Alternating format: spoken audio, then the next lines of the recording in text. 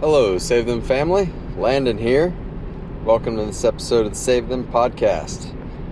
And today we are going to address the issue of pessimism about the church.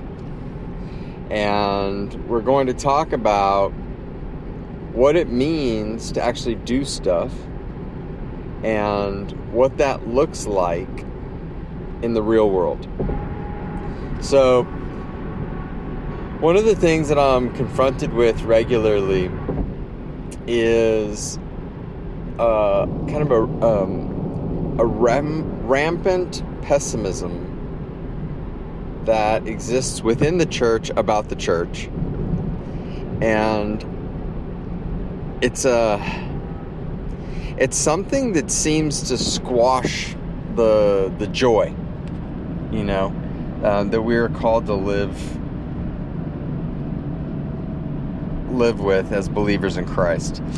And when we don't exhibit that joy to the world because we're so busy being negative about the Lord's body, I don't know what foot we're putting forward to the world. So, yes, the body of Christ is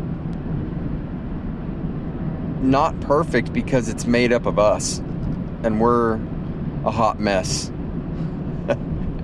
But you know what? The Lord's body, as He made His sacrifice on Calvary, was pretty broken and bloodied. And yet, the sacrifice was holy, and it was pleasing to the Lord. And we were reunited with God the Father and the Son and the Holy Spirit, and able to be in union with them. And, Jesus prayed that we would be one as He and the Father are one. So,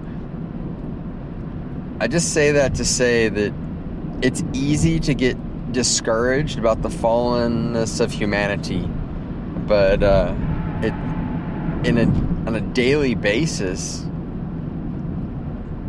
I do think it's important that we remember who the heck we are. Like, really, seriously, if we're going to spend all of our time stewing in the muck and the mire and just looking at how horrible the fallen humanity is, well, what's the point of that? And what do we expect the church to be? Why do we seem to think that the church should somehow be some sort of, I don't know, imperceptibly, amazingly, supernaturally perfect environment? What's the point? I thought the church was about telling the good news to sinners so that they would turn to the glory of God for eternal salvation. Where's the perfection in all that? It seems like the messiness is the precondition. Understanding our mess is the precondition to repentance. Otherwise, we just kind of see ourselves as gods and full of goodness, and at that point, then we're just New Agers chasing false gods. That doesn't help anything. This thing of pursuing the higher vibrations and avoiding the lower vibrations because those are not godly. All this kind of stuff. It's like, whatever, dude. I mean, I understand there's maybe some science behind how stuff vibrates, but we're not going to pursue the godly vibrations. I'm at the higher level. I'm pursuing the ascended masters. I mean, come on. Like, what is that crap? So let's review. Jesus Christ came and sacrificed Himself for His enemies, died for them while in their trespasses. That means that they were dead. They were walking in their sins. They were slave to sin. They were the walking dead. And yet, he died for us so that we may be unified, reunited with God. Now, how can that happen? Only by being made pure and holy, and only through the blood of Christ can that even possibly happen. I mean, seriously. I said a curse word, stubbing my toe this morning, and then cursed again when I couldn't decide which cereal to eat. I mean, come on. Well, I'm going to hell if that's the case. Well, but for the grace of God. And thank you, Lord Jesus. Stubbing my toe and being frustrated over cereal choices isn't going to, damn me to eternal torment. And, by the way, just because the Jehovah's Witnesses say that there's no such thing as hell and eternal torment doesn't make them right. Just in case y'all are wondering. I don't know how much you know about cults and Jehovah's Witnesses, etc., but they're making stuff up. Just because somebody makes stuff up doesn't make it right. And just because they write it in a book doesn't make it right. Doesn't make it true. There's only one truth. And he is the way, the truth, and the life, right? Okay, so, all that being said, on a day-to-day basis, we're confronted with the fallenness of man. Well, that also translates into the fallenness of messy investigations, the fallenness of failed safe houses because the staff burn out. That translates into runaway victims who, everybody would think would be oh so happy to be out of a human trafficking environment, and yet they turn around and run straight back to it for whatever reason. Everybody has their own reason. Sometimes they're scared because they were threatened. Sometimes they're addicted and they need to get, another, whatever the thing is. It doesn't really matter. But just because we want to project our perfect solutions onto somebody doesn't mean that it fits their reality. Because here's the deal. Unless you're reborn in Jesus Christ, the veil is not going to fall from your eyes. You're not going to see the truth of your existence. You're not going to crave a relationship with God. You're just going to be navel gazing and consumed with your own flesh. So we are told we are dead in our trespasses. We are walking dead. We are a slave to sin. What does that mean? That means that sin is our master. Sin commands us.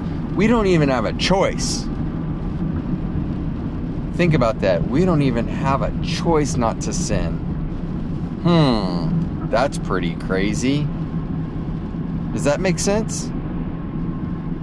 Can I choose to not sin if I don't know the Lord?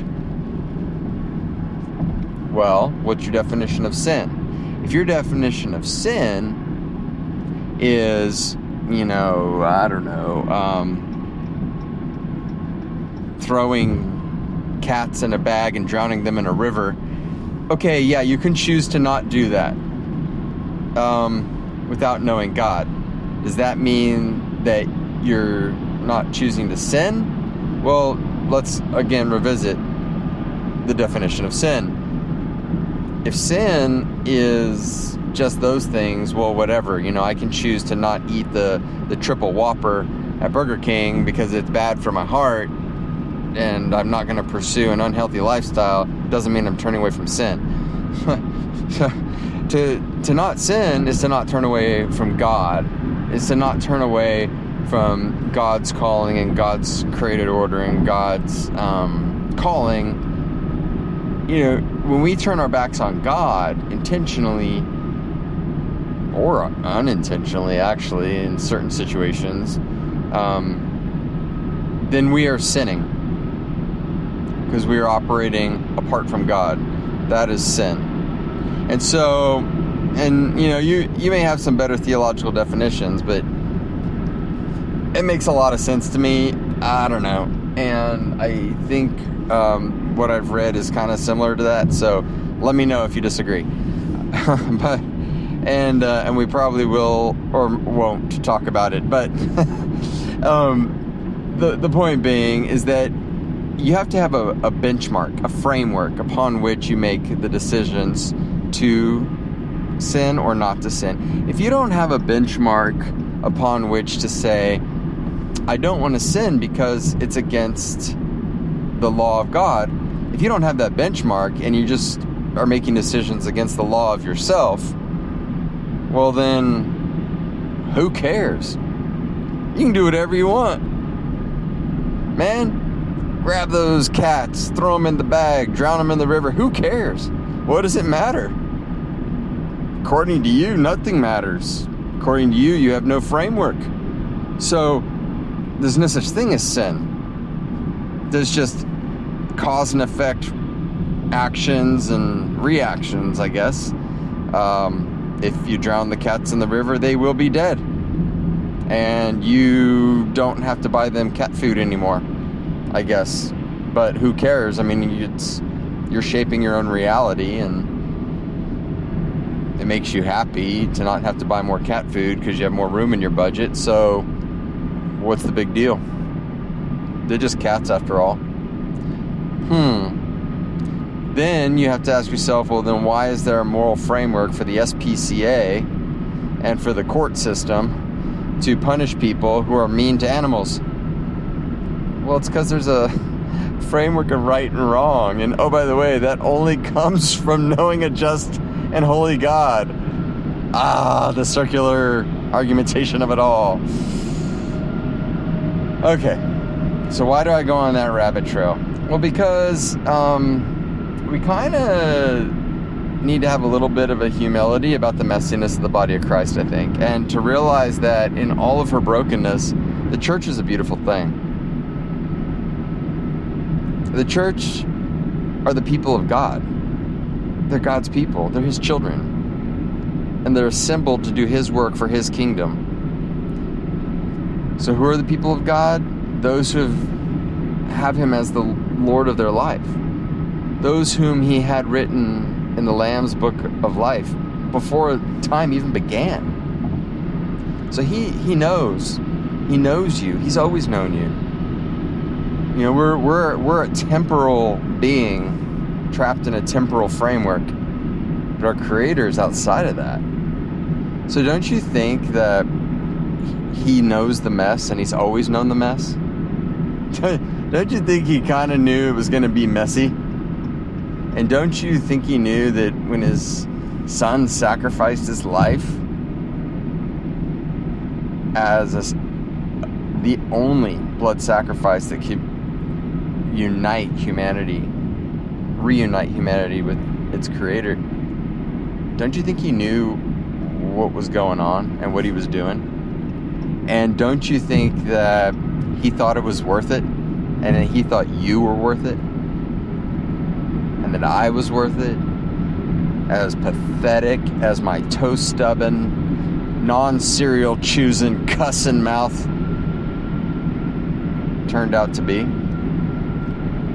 And thank God for His Holy Spirit, which convicted me to stop cussing about cereal and my doggone black and blue toe. Thank the Lord that He's given me the gift of faith and the gift of spiritual discernment to say, man, maybe I shouldn't be so quick to curse. And you know, I curse way too much. Okay, I'm confessing to the whole of the podcast world. The curse words that come out of my mouth are not goodness. I admit that, and I repent before all of you that is not something that should be part of my or any believer's lives. Okay. Well, dang it. Is that a curse word? You know, it's funny, when I started working in South Africa. So, in the U.S., the word CRAP is not a curse word. It's something that, you know, 7-year-olds use to describe number 2. You know, the POOPOO.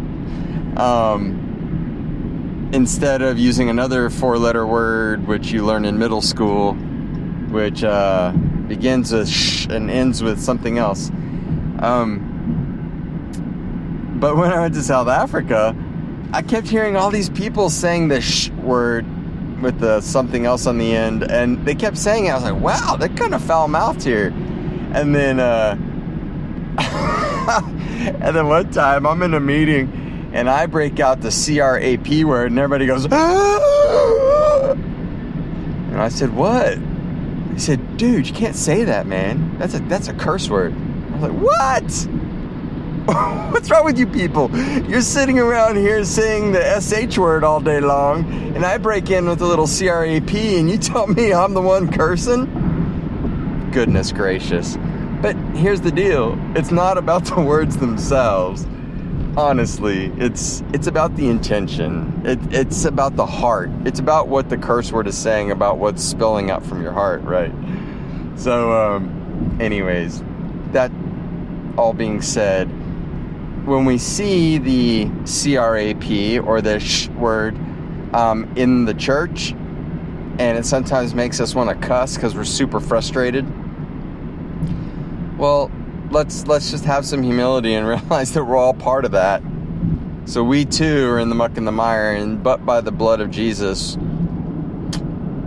we'd all be there, and we'd be sitting in that stew of POO for eternity. So let's be thankful, right?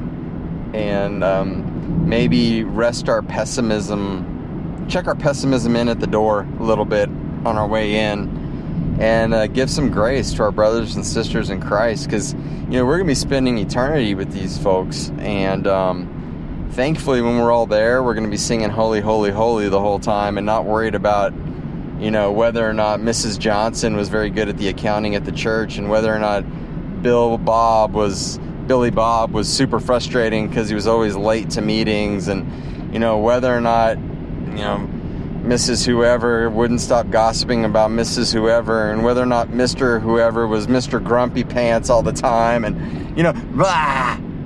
That's not even gonna feature. And I just wonder why we spend so much time focusing on it right now.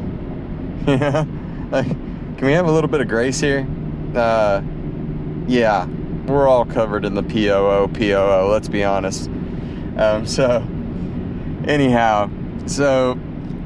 I have to share with y'all, now that I've kind of spilled my thoughts about having some grace for those in the church. I just want to share, there was a dream that I had, and I just thought I'd share it because, man, sometimes it's just things really grip you, and maybe it's just my psyche pulling up some things that are on my heart. Maybe it's the Holy Spirit placing some thoughts in my world and convicting my heart on things. And I tend to go with the second one because there's just something about waking up to those super meaningful dreams, which don't happen very often, but when they do, they're so powerful, and you just can't forget it. And it's not just because your memory is sharp, or that scientifically you woke up during a certain type of brain wave during your dream, and so it's vivid. It's not about that. It's about the meaning and what the Lord is convicting us of. And when you can sit there and have a dream and then you spend 0.2 microseconds thinking about it, and you know what the Lord was showing you, it's not really a mystery. And it also can't really be dismissed as something trivial, because we don't believe in triviality. When we're walking with the Lord, we believe in an almighty, all-powerful God who works in body, spirit, and soul. So we're not confused about the triteness or the lack thereof when it comes to things like dreams. So we give them value when they have value. And then there are some dreams where you're just dreaming about winning the big soccer match, and to a friend out there who was busy winning a soccer match and ended up kicking the side of a dresser and splitting open some veins in the foot and having to get them sewed up and cleaning mattresses because they were soaked in blood. I'm just, you know who you are. And I'm glad you're letting me make fun of you in front of everybody, but luckily they don't know exactly who you are. I'm talking about real dreams. And so I had one that honestly woke me up in tears, and I'm just thankful for things like that, because I think one of the hardest parts of the work we do is you get a little bit jaded. You get a little bit hard around the edges, you know?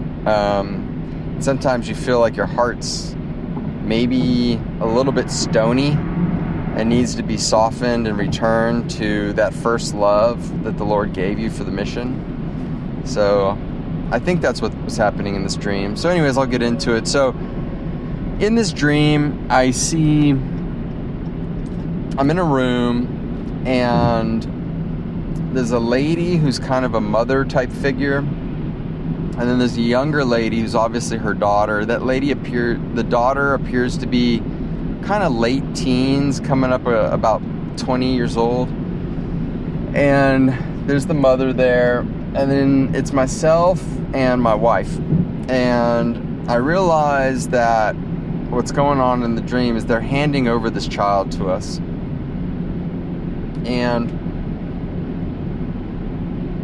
so, as you know, I've spent a lot of time in Africa, and I have a real heart for the African people of all sizes, shapes, colors, whatever. And I haven't spent as much time in the States until lately. Of course, I grew up in the States and grew up down by the Mexican border in a very Hispanic culture. And but I haven't really been there and lived in that life, really since I was younger. So just so you understand, kind of my heart is for Africa, and my heart is for a lot of the people that we've done work with in different parts of the States, but not really down in the border areas where I grew up. Well, in this dream, that mother lady and the daughter and this baby are all Hispanic. And it's very important that that point was made to me. I mean, it was very clear. Like, I was recognizing that everybody in there is Hispanic. And I had a crushing feeling that those ladies were outcasts. They were on the outside. They were marginalized, although that word is overused these days.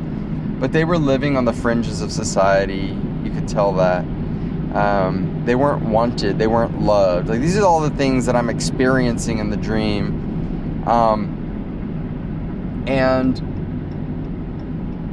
in that dream, what happens is that the young lady, she hands me the baby.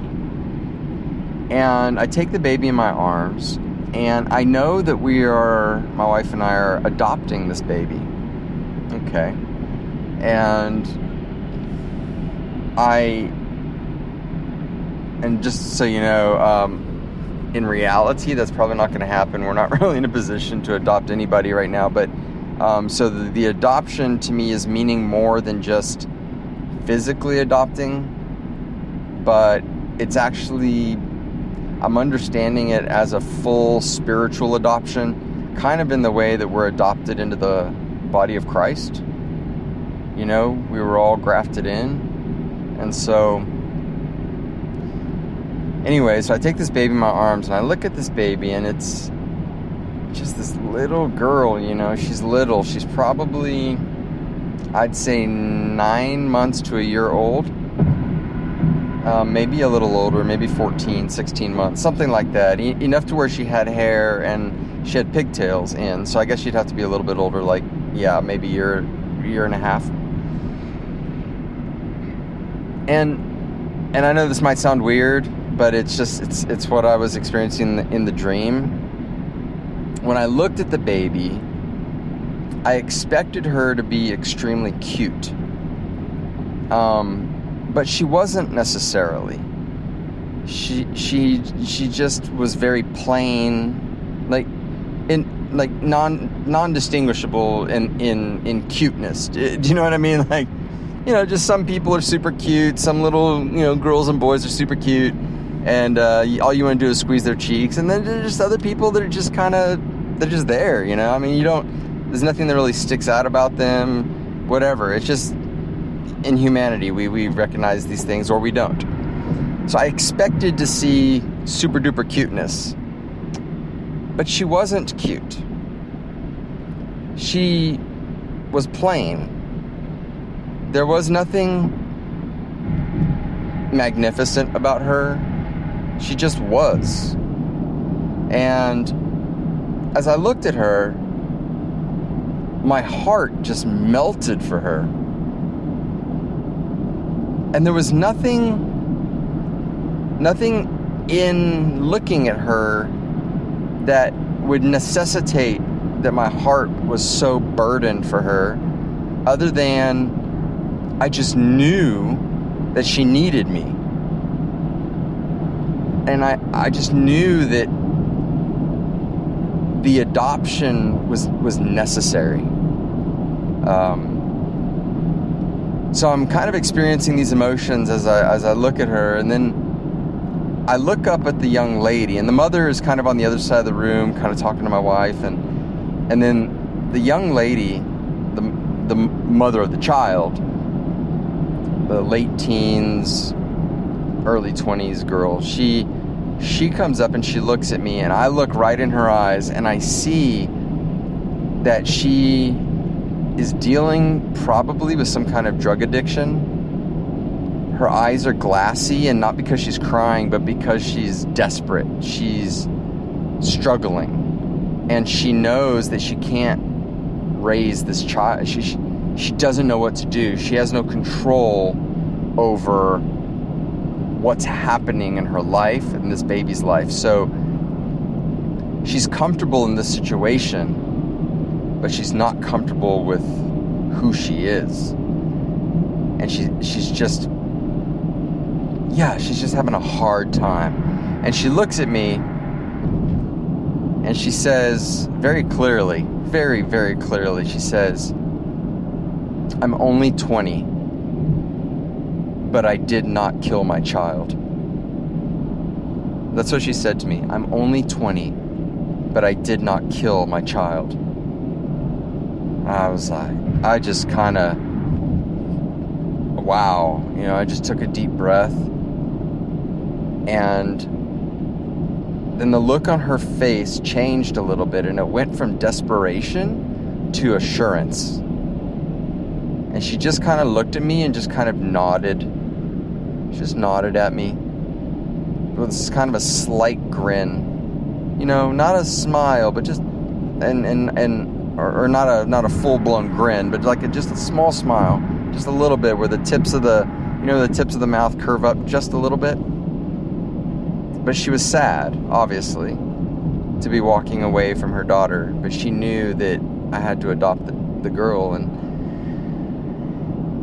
And as she handed the baby, or she had already handed the baby to me, but she turned and started to walk away, and she and the mom kind of put their arms around each other and walked out the door. My wife was looking over at me, and then I looked back at the baby, and my heart was just broken. And I took and anybody who's a parent out there kind of knows what I'm talking about here. I took my pinky finger and I bent it so that it was kind of like shaping just the knuckle. And a lot of times, people will do that, where they take the knuckle and then they give it to the baby, and the baby suckles on the knuckle. Usually when a baby's hungry or something, you'll do this just until mommy's ready or the bottle's ready or whatever. So the baby starts crying, and I do what I've always done with my kids, is I take my knuckle and I offer it, and then the baby starts suckling on my knuckle and is suddenly very calm. And I just, my heart knew that this is what I was supposed to know, is that our hearts have to break for what breaks his heart. And so that if we're walking with the Lord, we have to know what he knows and the pain that he knows in his love for his children, in the love he has for creation, and that when the order is broken and there's no hope, that there's always adoption in Christ Jesus. There's always adoption into his body, into his family. And it's an undeserved, unwarranted adoption. And he adopts us in even though we're unremarkable.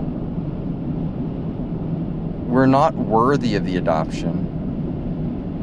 And yet he offers us his knuckle. And he gives us that calm, that peace that surpasses all understanding. That's what he promises us. He doesn't promise us that it's going to be easy after adoption. He doesn't promise us that everything is going to be smooth. He doesn't promise us that we're ever going to be reunited with loved ones that we've lost in our lives when relationships fell apart or drug addictions came into play or any of those things. But he does promise us that when we're adopted into his body, that we do have a new family. And that new family doesn't have conditions on membership, as in there aren't certain types of people that get to participate. We're united across cultural and racial and national and geographic boundaries by the unification we're unified at the cross, at the foot of the cross, at the blood of Jesus. And in that we're content. And so in today's discussion, I just kind of wanted to highlight that the jaded, negative, harsh view that we have about the shortcomings of the body of Christ. As I came out of that dream, I just don't find that consistent in the character of God, with the character of God. I don't find it consistent with the sacrifice of Christ Jesus and the love that he has for us. So if we really are walking with the Lord and carrying our cross and being little Christs to the world, then maybe instead of imaging pessimism and frustration, we can be imaging unconditional adoption and love that comes with grace. Because if we didn't have his grace so that we could have faith in him, then we're kind of hypocrites. We're the people who are forgiven a huge debt and then go out and strangle the guy that owes us a couple bucks. Well, the Lord tells us that if we're those people, then we're going to knock on the door and we're going to claim his name and he's going to say, "I never knew you." That's what's going to happen. So I know I've said this before, but I'll say it again. The scariest thought that I personally have in my entire life is exactly that I would knock on the door thinking I did all these things in his name for him to only look at me and say, "But I never knew you." Now, I know intellectually that won't be the case, especially since I'm actually burdened by that. I think if that does happen to you, it's because you're blind to that, and so you're on a different page. But at the same time, though, it makes me sad at the thought of that.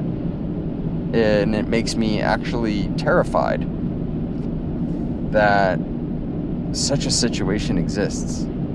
So, anywho, just a little bit of pontificating today, I guess, but I I'm just so thankful for all of y'all. I'm thankful for the body of Christ. I'm thankful for a Savior who would humble himself as the lowliest of the low and undo Satan's, kingdom by coming as a baby, living a sinless life, dying a sinless death, and resurrecting so that we might be reunited with the Father. I can't tell you how thankful I am about that. And if we as a church are thankful about such a gift and such a glory, then let's image that to the world, because we are the unremarkable baby in the outcast population of this world. But he loves us. He definitely loves us more than we'll ever know, that's for sure, because we're not capable of his infinite love. That's for dang sure. Oops, there I go with my curse words again. I'm sure in some country dang is off limits, so I'm sorry, Lord, I repent of the D-A-N-G word. All right. Well, you've heard enough of my voice for one day. So, thanks a lot for tuning in. Thanks a lot for just letting me share my heart a little bit with you. Yeah, I'm a big fat crybaby. And when I woke up from that dream, I was like, what on earth? I'm such a crybaby. Oh, I need to go get some man testosterone. Stop crying. No, but hey, y'all have a good one. And yeah, as always, don't forget us at SaveThem.org as we continue to fight this fight. If you know anybody that needs help, or you've got any leads or just anything that you think would be encouraging to pass our way, please keep us in your prayers. We need it. We've got a lot going on, and we're stretched pretty thin. So keep our teams in your prayers. We need a lot of top cover. So if you're a prayer warrior, we need some air cover, guys. We're way out there. Okay. All right. Thanks a lot, and y'all have a great day and week ahead. And this is Landon, and I'm out. Cheers. Thank you for listening to this episode of the Save Them podcast. As always, you can find us at SaveThem.org. See you next time. Thank you, and donkey.